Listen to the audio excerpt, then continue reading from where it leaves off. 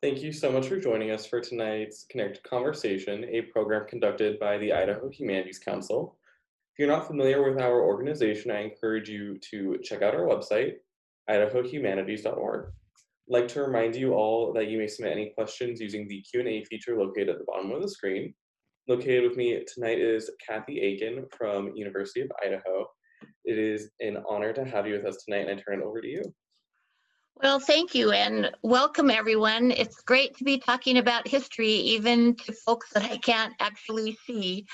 This is not the way I would prefer to talk about women's suffrage, but I guess I'm glad to be talking about it in any venue.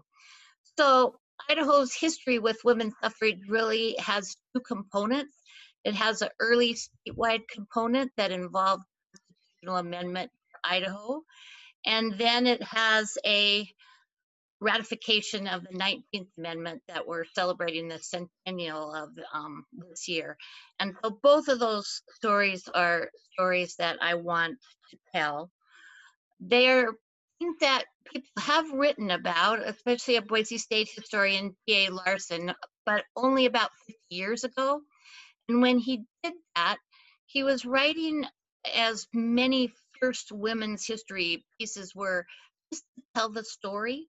And he didn't do what we think is important now, talk about what we call intersectionality, how gender, race, and class combine for stories.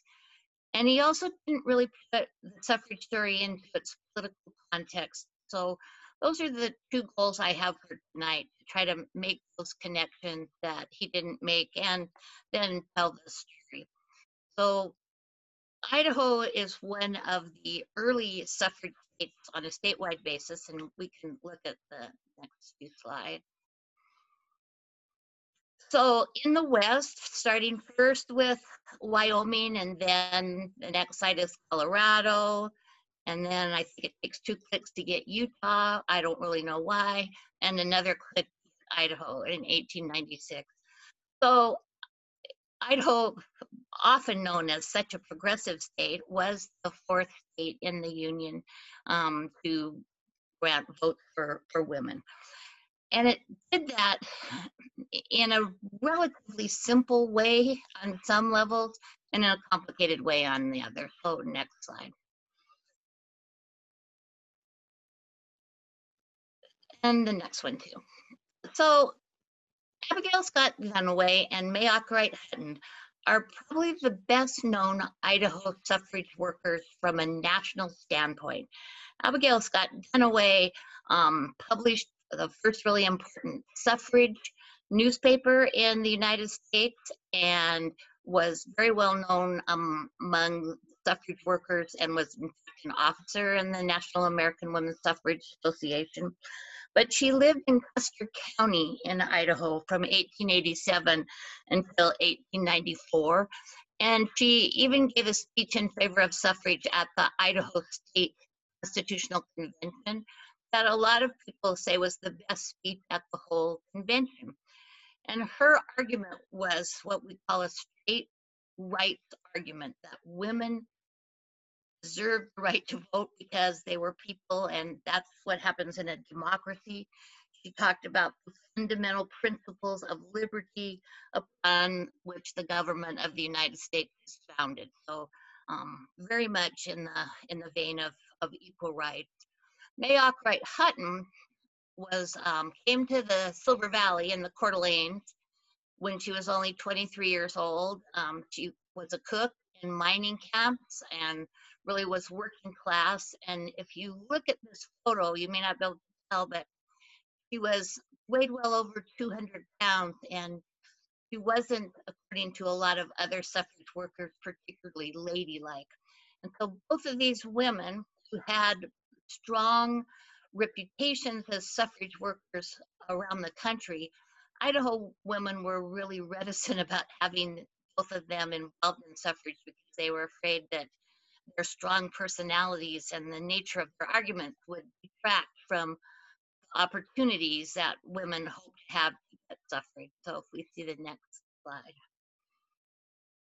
So the kind of suffrage workers in Idaho that people thought would be successful were people more like Rebecca Mitchell, who was from Blackfoot and was a member of the Women's Christian Temperance Union. As the name indicates, it's probably the most famous group of women working for prohibition. And oftentimes women associated the suffrage with prohibition because they thought if they achieved the right to vote that they would be able to enact suffrage legislation. And she certainly fit in that category. Or Annette Bowman, another woman in this photo who was one of the first 4 professors at the University of Idaho. She's a professor of art and very kind of straight-laced. Or people like Eunice Pondathy, who was the secretary of the Idaho Equal Suffrage Association and a prominent Boise person. So these people who were primarily upper middle class and upper class and all white women were at the center of suffrage, and that was really true across the country. So if we see the next slide. And I think this quotation from Ida Weaver talks about the issue. It is unfeminine to cry out for justice when an ignorant foreigner or a debased wreck of a man can vote to tax an intelligent woman's property, sustain an almshouse which he helps to fill. Is it right to class a large number of our wage earners, women, and property holders with Indians, idiots, and lunatics? And it's pretty clear that this is a racist notion on the part of a woman suffrage advocate in Idaho, and also a socioeconomic concern about lower class men. So basically, what a lot of white women argued is the part of the suffrage movement across the country that for a long time we ignored, is that if people of color and poor people and drunkards and others can vote, surely your own wife or mother or sister ought to be able to vote. So it had really a racist and class element to it that we sometimes ignore. So those women who were middle class and prominent members of Idaho society began to work especially hard for suffrage because in 1895, the Idaho legislature, both the House and Senate, passed amendments to the Constitution that could be then voted on by the public in the general election in 1896. So they did that in the legislative session of 1895, and the election was obviously in November of 1896. So it's a really short turnaround. So the first Equal Rights Association meeting was held in Boise in July of 1896. And you can imagine what Boise was like in July. It was every July. It was incredibly hot. Try to imagine traveling from Franklin or Blackfoot or from Wallace or Bonners Ferry to Boise in July in 1896, especially if you were a woman and not accustomed to that kind of thing. Most of these women had never run a meeting. There's a lot of correspondence in the State Historical Society as they try to figure out even how to rent a hall. So they really are starting at the very beginning, and yet they organized, and I think this is the important part, an incredibly efficient and ultimately successful campaign. They decided to try to downplay the prohibition Women's Christian Temperance Union part, and they also decided to downplay the Abigail Scott Duniway equal rights kinds of arguments and to just make middle of the road kinds of arguments. They sent 7,000 copies of various resolutions to people around Boise and around the state. They wrote to every clergyman in Idaho. They sent the letters in plain brown envelopes so that people at the post office wouldn't know what the clergymen were receiving, and so that the clergymen would open the envelopes, not knowing that they were from the Suffrage Association, and urge them to talk about women's suffrage from their pulpits. They sent 12,000 leaflets. They sent 50,000 one-page flyers, and this is all a lot in 1896. And at the time of the voting, they had a table at virtually every precinct voting place in Idaho where they passed out sandwiches and coffee and urged people to vote. That was legal to do in 1896. So that part is an important part of the story. If we can see the next slide.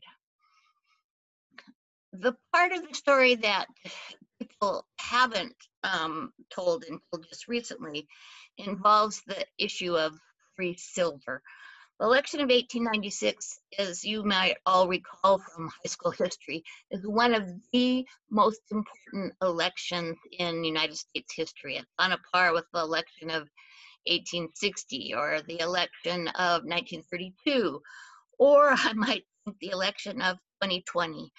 It's an important election because William Jennings Bryan is nominated on the Democratic Party, and he has a very progressive and populist platform.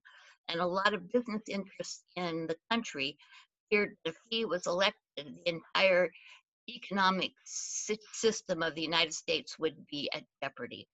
And especially they were worried about his idea and the prominent idea of the Democratic platform in 1896 that had been a populist idea for a number of years, the free and unlimited coinage of silver at a ratio of 16 ounces of silver to 1 ounce of gold. And the crux of this is that the United States, throughout most of its history, based its currency on the gold standard. And if free silver were enacted, it would expand the amount of currency. And if you expand the amount of currency, that's really good for debtors. And a lot of farmers in Idaho were debtors. And so they were interested in the free and unlimited coinage of silver. In addition, I just don't need to tell anyone on this call, silver was a very important commodity in Idaho and an essential part of Idaho's economic system. And so even wealthy people in Idaho were in favor of free silver because they thought that silver mines, especially in the Coeur d'Alene, would benefit from this expansion of the currency based on silver. And so in 1896, that's the main topic of conversation throughout Idaho. So much so that Fred Du Bois, who was the Republican senator from Idaho, when the Republican National Convention nominated William McKinley, and he came out in favor of the gold standard, Fred Du Bois walked out of the convention and basically decided not to support the Republican Party. So free silver is incredibly important. And you can see by looking at this slide what an overwhelming victory William Jennings Bryan won in 1896.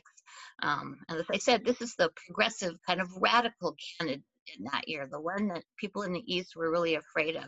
It says much about Idaho that this was how the vote went, and it certainly was where all the political conversation, mostly in 1896, was. So to put it really simply, women's suffrage, which was a down ballot issue, kind of got lost in the shuffle to a degree, and that really helped, I think, women in a number of ways. So if we can see the next slide. So the results, 29,516 men voted, 12,126 in favor of women's suffrage. And the next slide, 6,282 opposed. Every county in Idaho, we can see the next couple of slides, favored women's suffrage except Custer County. No, back, yeah, thank you. Custer County, which is a mining district. Mining districts tended to have the smallest margin in favor of suffrage because miners liked liquor and they didn't want to vote for women's suffrage in case women would in fact be successful at initiating prohibition and would limit their liquor.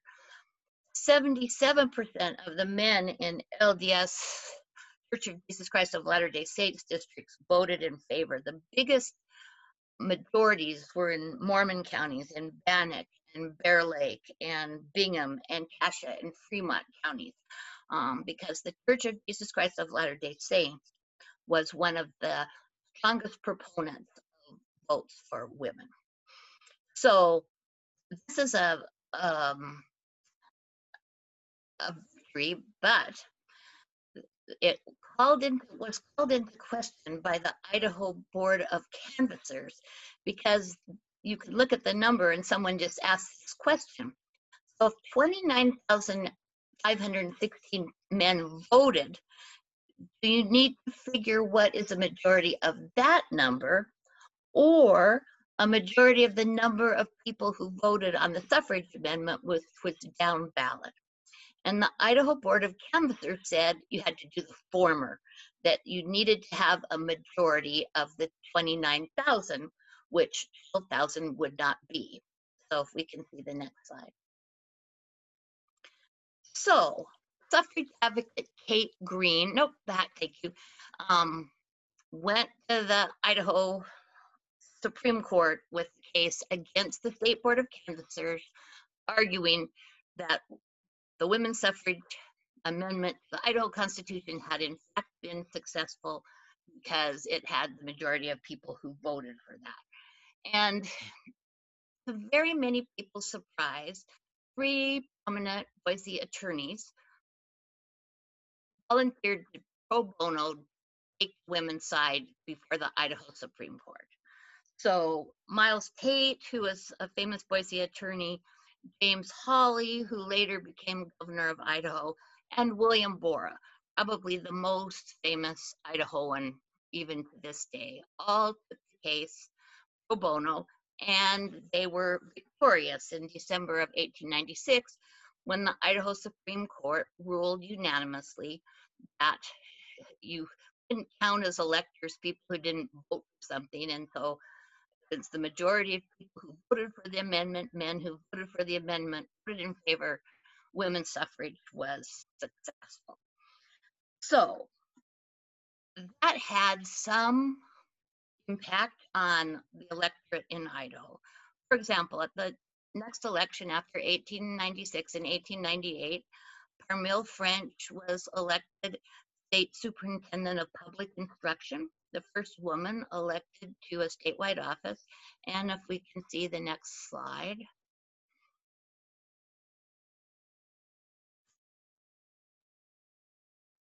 3 members were elected to the House of Representatives: Clara Campbell, Hattie Noble, and Mary Wright, all elected in 1898.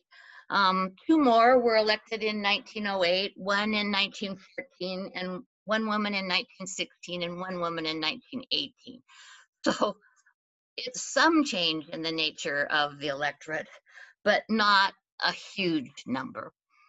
In addition, though, and this was true of all of the states in the West where suffrage was enacted, Idaho was often turned to as an example of how, if women achieved the vote, it didn't create the end of life as we know it.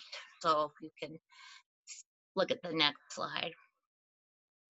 So this first, just that one. So one of the things, the governor of Idaho, James Bradley, who was elected in 1909, published 20,000 copies of greetings from the enfranchised women of Idaho, where he and others talked about how having women as part of the electorate had been a good thing, and that it had a positive impact on politics in Idaho. And it was primarily designed to encourage voters in the state of Washington to approve suffrage. In addition, 37 very prominent Boise businessmen wrote letters to people in Oregon when they were talking about women's suffrage, where they indicated that women in the electorate was a powerful force for good government, and that it benefited Idaho business to have women vote. And if we can see the next 2 clicks. And in addition, the National American Women's Suffrage Association published 2 pamphlets, Women's Suffrage in Idaho and Idaho Speaks for Herself, where they touted Idaho as an example of how beneficial it was for women to vote, and that there were no negative results from having that happen.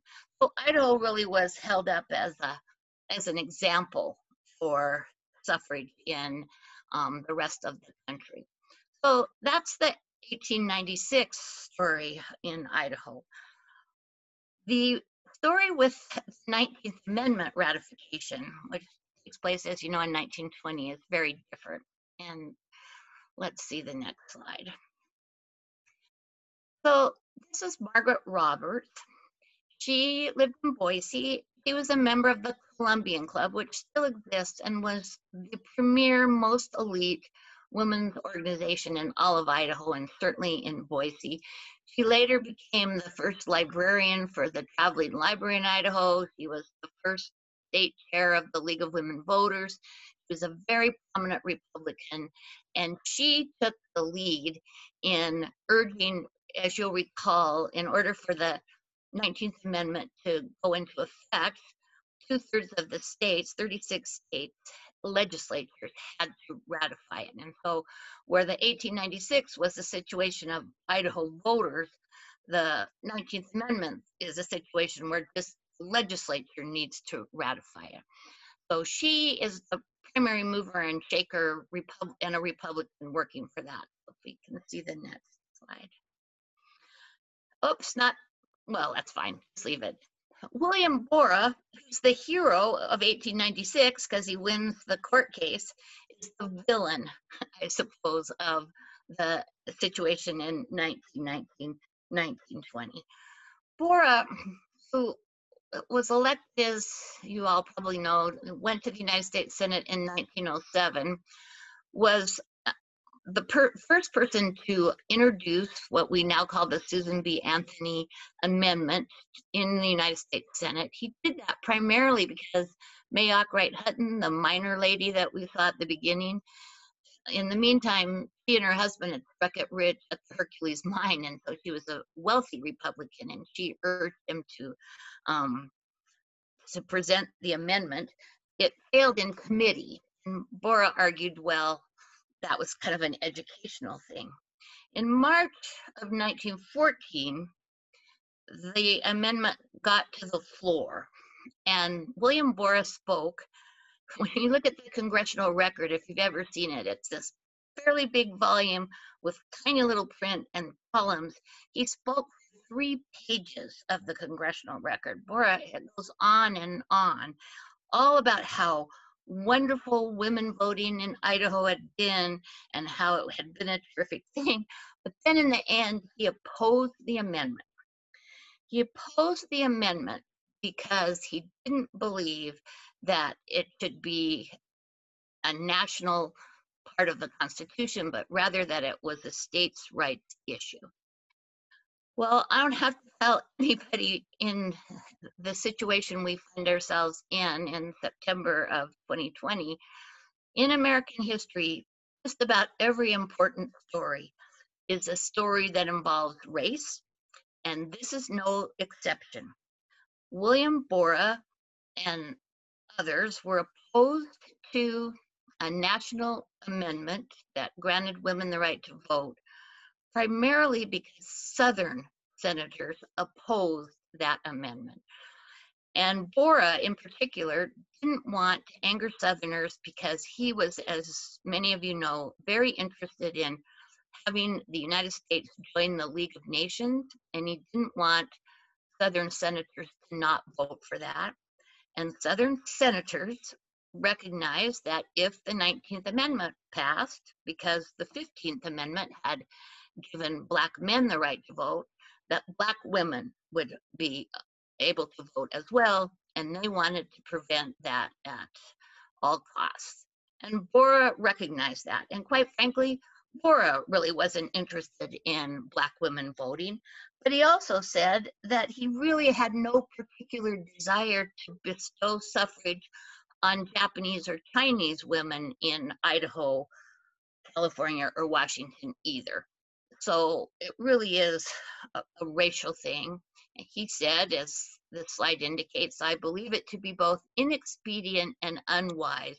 This is the most impracticable, impossible way by which to get women's suffrage in this country. And he claimed it was a states' rights issue, which is code for an issue involving race in many instances, particularly in Bora's situation, because he favored a national amendment for prohibition. He argued that that was an interstate commerce question, and therefore a national amendment was okay. So in March of 1914, after his speech, the amendment failed in the United States Senate, and the pressure on Bora increased.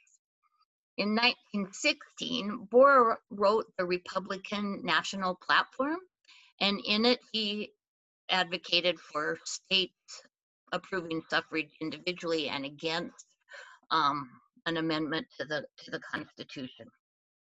And even when Margaret Roberts, that prominent Republican, said to him, "This is going to hurt you with Republican women in Idaho and with some Republican men as well," he maintained that the amendment was the wrong thing.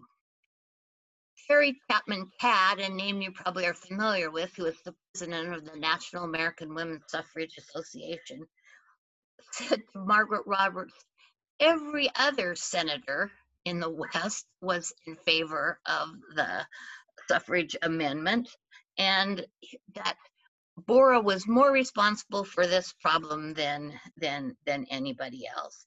But he continued to side with what were primarily Southern Democrats, despite pressures from Republicans in Idaho and elsewhere.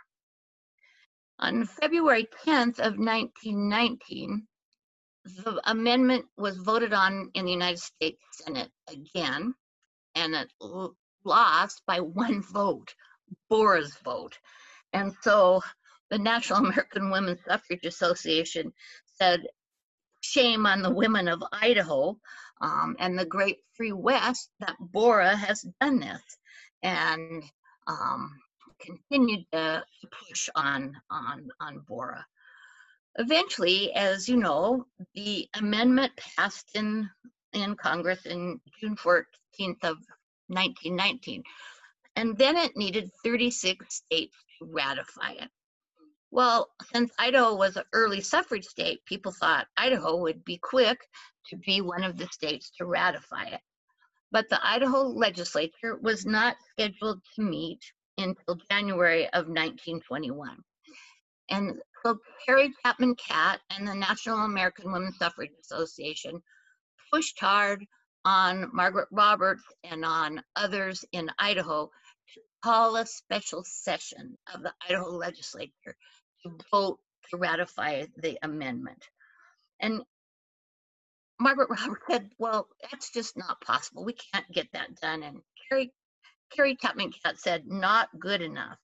He said, surely the women of Idaho must realize their relation to the national problem to some degree. They must know that they elected a man to the United States Senate who deprived the women of this country for 2 years of the vote. And she also said some very unkind things, including calling Bora eccentric. And for Margaret Roberts, that went a little too far, I think. And she defended Bora.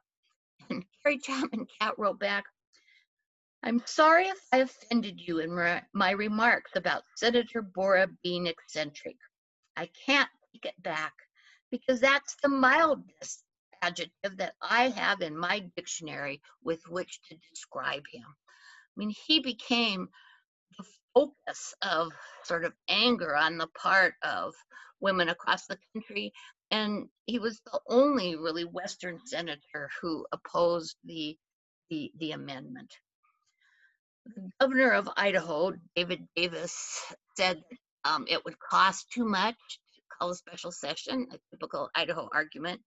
And in addition, the Idaho State Capitol was being renovated at the time. And so the governor said, we don't have any place to meet. Harry Chapman Catt wrote, surely there is some building in Boise that's big enough to accommodate the Idaho legislature so they could have this meeting. And Harry Chapman Catt said, I'll come to Idaho and I'll bring a number of other prominent members of the National American Women's Suffrage Association to convince you people in Idaho to do what you're supposed to do. Well, Margaret Roberts was aghast. We know in 2020, and it was certainly true in 1920, Idahoans like nothing less than they like having outsiders come and tell them what to do. Margaret Roberts wrote, "If you come here and try to push Idaho around, we'll never ratify the amendment. Stay away. Don't hold a rally. We've got the governor friendly and some other people friendly, and you'll jinx everything if you come." They continued to pressure Bora, who was certainly in a position to urge the Idaho legislature to have a special session. And he refused to do that up until the end. Finally, the governor called the special session, and Idaho passed the amendment. We can see the next slide. On February 11th, 1920. Idaho was the 30th state to ratify the amendment. So here we were so early in suffrage, and one of the last states of the 36 states needed to ratify the amendment. It all became so nasty that Margaret Roberts even said that, well, part of the problem was that Carrie Chapman Catt must be a Democrat, and that explains why she was giving Boris such a hard time. She got very disgusted, Roberts, with the whole thing, so much so that, well, she wrote this section of Ida Husted Harper's History of Women's Suffrage, which remains kind of the main source, and she only wrote a page and a half about everything that happened with Idaho, and she became very disenchanted with politics, and also disenchanted how little women having the vote actually changed the nature of Idaho politics. So, the next slide. So what does this all tell us? First, let's stop there. Women in Idaho struck this balance between these rights-based arguments like taxation without representation and citizens of the United States have the right to vote, and temperance arguments for suffrage that were not popular among a lot of mining areas. And because of that, they were able to gain support in both mining districts and Church of Jesus Christ of Latter-day Saints districts, which is no small feat. I mean, these are parts of Idaho, excuse me, that really have nothing in common. And yet these women had enough political acumen to cast their arguments in such a way that they could appeal to both of those.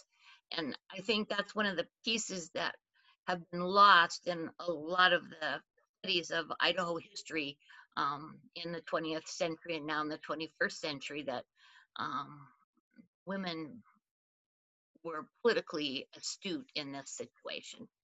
Next slide.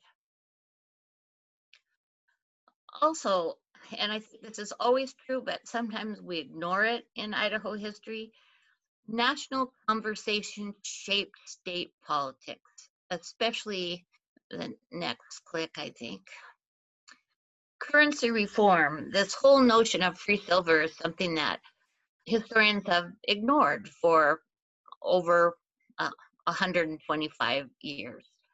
Issues of race are often ignored in Idaho, and certainly race was important in the women's suffrage campaign, although the best I can tell, Indians men who could vote in 1896 on the Nez Perce Indian Reservation voted in favor of suffrage, so that's an added complexity. And certainly the issue of states' rights, which is a constant piece of American political conversation from before the Civil War till now. And this national context is an important part of this Idaho story. Next slide, please. But the most important takeaway is that I looked at every Idaho history conversation book about women's suffrage. And the first place, they usually only have a sentence or two that Idaho women got the vote in 1896 because men were beneficent and that kind of thing. And I think it really ignores the fact that Idaho women engaged in this incredibly, almost spectacular campaign for women's suffrage that with very limited resources and a very short window in which to get approval of the suffrage amendment, they were able to accomplish that, and they did that organization. I mean, they certainly had some male allies like William Balderston, who was the editor of the Idaho Statesman, but they primarily organized this effort on their own and managed it across a huge geographic space that is Idaho at a time when transportation and communication was incredibly difficult. And I think that we should admire and give them credit for those efforts. So that's what I have to say about women's suffrage, and if Doug helps me, I'll try to answer questions. Thank you for such a informative presentation. Definitely learned a lot on my end. You're welcome. And to open up the question session, why was the LDS Church in favor of women's suffrage?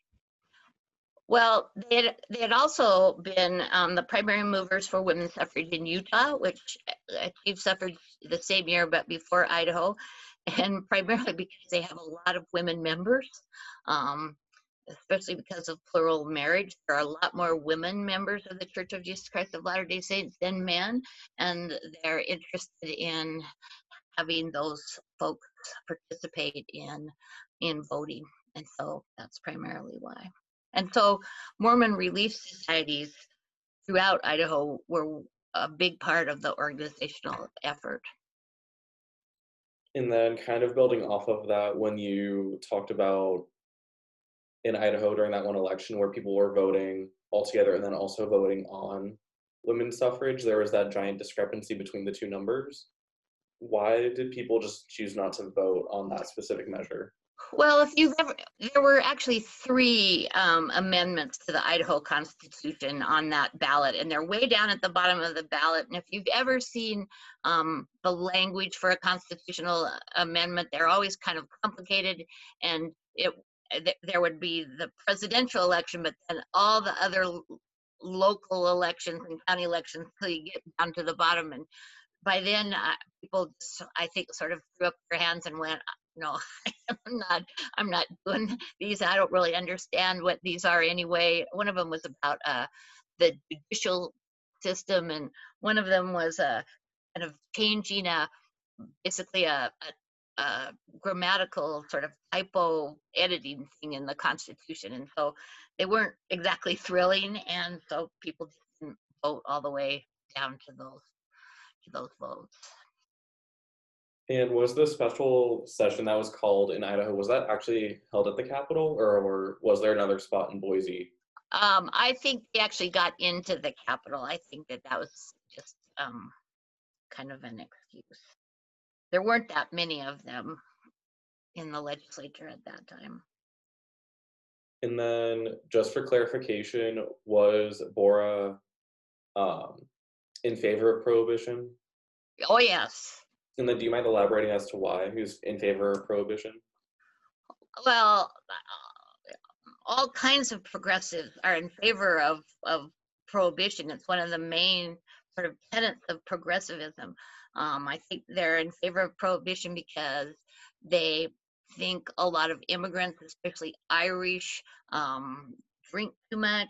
They think that in saloons, especially in the East, that bosses manipulated the suffrage because of liquor.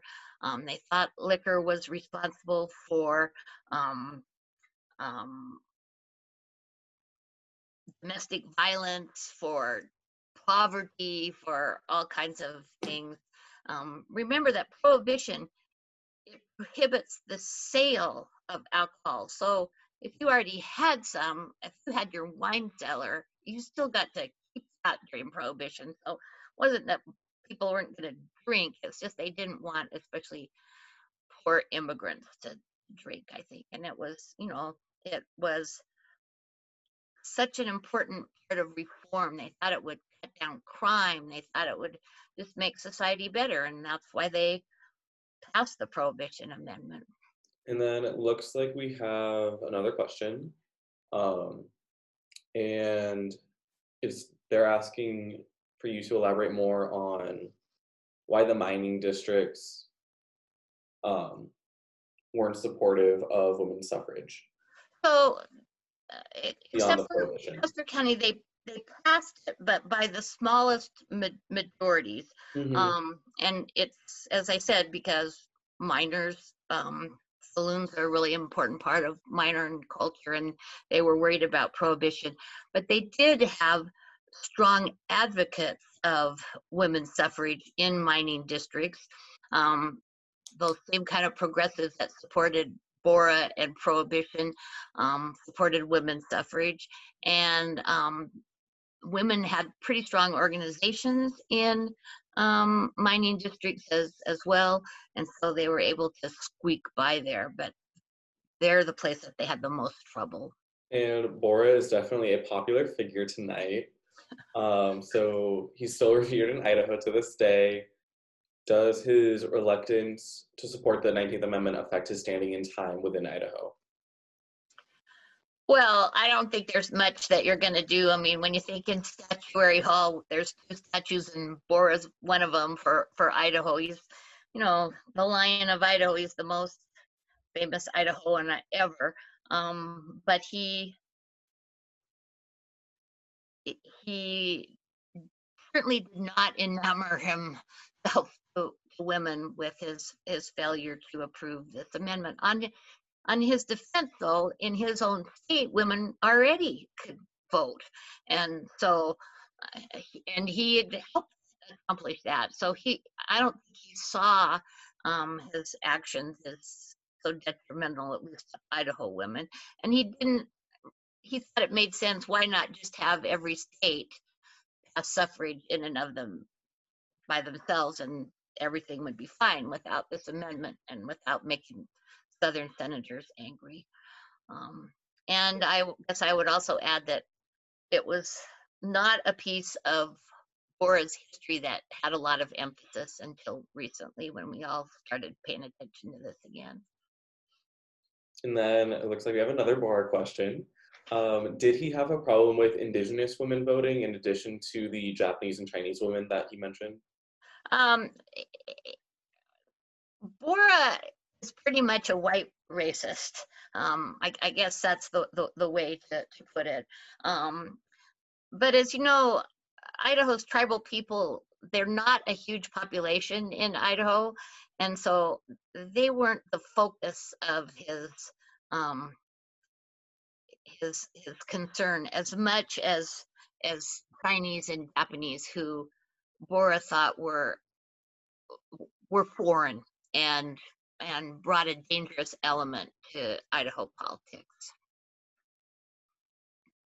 And I also think there was a lot of sense among Bora and others that both Chinese and Japanese society were so highly patriarchal that women and their votes would actually be controlled by their husbands, who were also dangerous foreigners, and that was a concern. So kind of double stacking the vote. Yeah, yep. And today there's a lot of members of the younger generations. It's been a long day. That are involved in politics today. So what was the case for younger women in Idaho during this time period? So in general, the Idaho population tended to be young. It certainly was young in 1896, when it's full of basically pioneers who came, and the Idaho population has always had, until recently, a younger element. Although most of the women that were leaders in the suffrage movement would be more in their 30s and 40s. And we have another question. I'm just going to read it word for word. As I recall, the Idaho Senate had a fairly close vote on ratification in 1920. What was the reason behind those who voted no? Only 6 senators voted against ratification, and um, the reason for voting against ratification kind of run the gamut. Some of them were followers of Bora and thought it should be a states' rights issue, but they're also the standard sorts of issues that if women had the vote, that it might endanger families and motherhood and their sort of domestic sphere, or that women were weak, or that many of them thought women didn't have the intellectual capacity to be engaged in politics. So all of those reasons. But only 6 of them voted no. And then, do you know how many women were elected at the local level after 1896? So I couldn't count them, but when you look at them by county, a lot of women filled the superintendent of schools or the public instruction position, which makes sense because people thought that was sort of part of women's sphere, educating children, and that they have an interest in. There are lots of women, and I'm not sure I exactly know why, who fill treasurer positions in counties and cities. Maybe because they're able to do tedious work, or people thought they would be honest, but there are a number of examples of that. Not very many other kinds of examples. And as you know, only Gracie Post and Helen Chenoweth have been elected to the United States Congress from Idaho in 2020. So, so that's 2 women in 124 years since 1896. So we have a ways to go. We haven't had a woman governor. Most states have. So our record is not great in that area. And then, do you mind speaking a little bit more to that duality of Idaho being very supportive of women's suffrage, but at the same time being that absence of women in political power within Idaho, whether it be for the federal level, as a state governor? Well, I mean, part of it is the strength of the Church of Jesus Christ of Latter-day Saints, who were in favor of women's suffrage, but certainly have conservative views about women and their role in society, I would say. And I think because the women organized such a powerful and efficient campaign, people were in favor of it. And it turned out, surprise, surprise, that women didn't vote as a block. And so all of the dangers that people thought might be associated with women voting didn't come to the fore. And I think both women and men in Idaho tend to be conservative and have throughout the 20th and now into the 21st century. And I think, even in the it's difficult for a woman to be elected to national office from any state. And then, is there a location where researchers can find the correspondence between Carrie Chapman Catt and Margaret Roberts? Yes, some of it is in Ida Harper's book on women's suffrage. Some of it is in the State Historical Society. They have a small amount of records about the Equal Suffrage Association, and some of it is in Bora's papers. And another question that I have personally with like the mining districts, since they kind of assumed women's suffrage would also equal prohibition. And How it did did. mhm. How did they feel about women's suffrage actually becoming a reality? Well, I mean, their worst fear, if you're a minor, your worst fear came true, because not long after women achieved the vote, prohibition was enacted. Mhm. And so I think in that respect, exactly what they feared would happen did happen. And with that, were there like any, like, did people try and like oppose oppose it after it was already like ratified and stuff like that? Like, did they like lead rallies to try and remove women's voting? Nope, we don't have any really examples of that in Idaho, and we don't have examples of that really in the country. We do Hmm. have examples with the Equal Rights Amendment later on, but not with suffrage really. Um, Suffrage um, turned out to be kind of a no-brainer for a lot of people.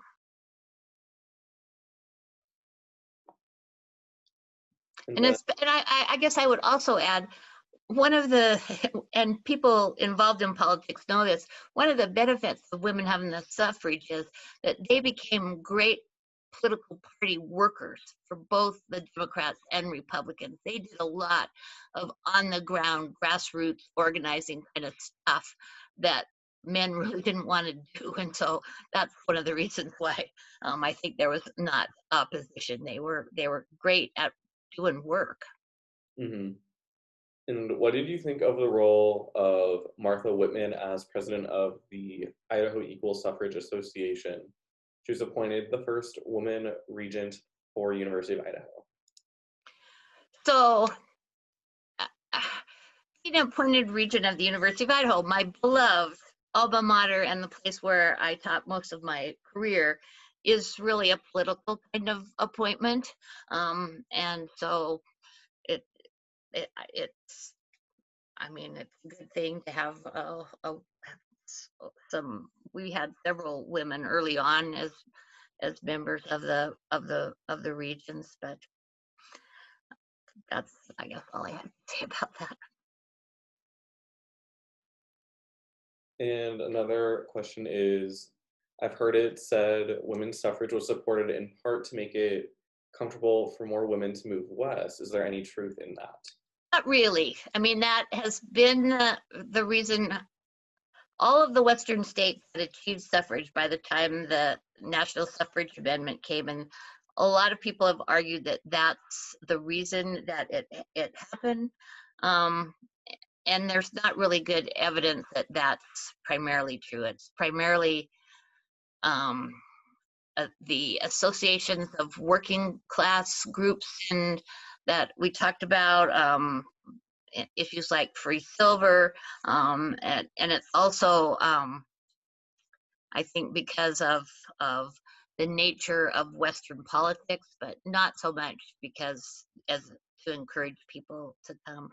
The other kind of argument a lot of Idaho historians have made is that because women were such helpmates in the pioneer period, that men felt like they had to reward them for that. And I'm not sure there's much evidence that that's the case either. Alrighty, and we are still taking questions. We have a few minutes left, so feel free to send them in. But I will read a few comments that we've gotten in as well. One person was very interested in seeing the amount of time that cats spent in Idaho before the 1896 vote. And then the other comment we have is, I thought it was most interesting how the Idaho Equal Suffrage Association worked to keep the 1896 amendment vote from being a partisan issue and gain the support of all political parties, which I will also agree with. I think that's a really interesting tactic that they took to prevent it from being one side or the other. Yeah, I think they were quite astute. And then also David Pettyjohn, who is attending tonight, did mention that Hester Spackman, who built Arringer House, was a superintendent of the schools for Ada County. So we do have a little connection there. Thank you, David, for a little tidbit of history.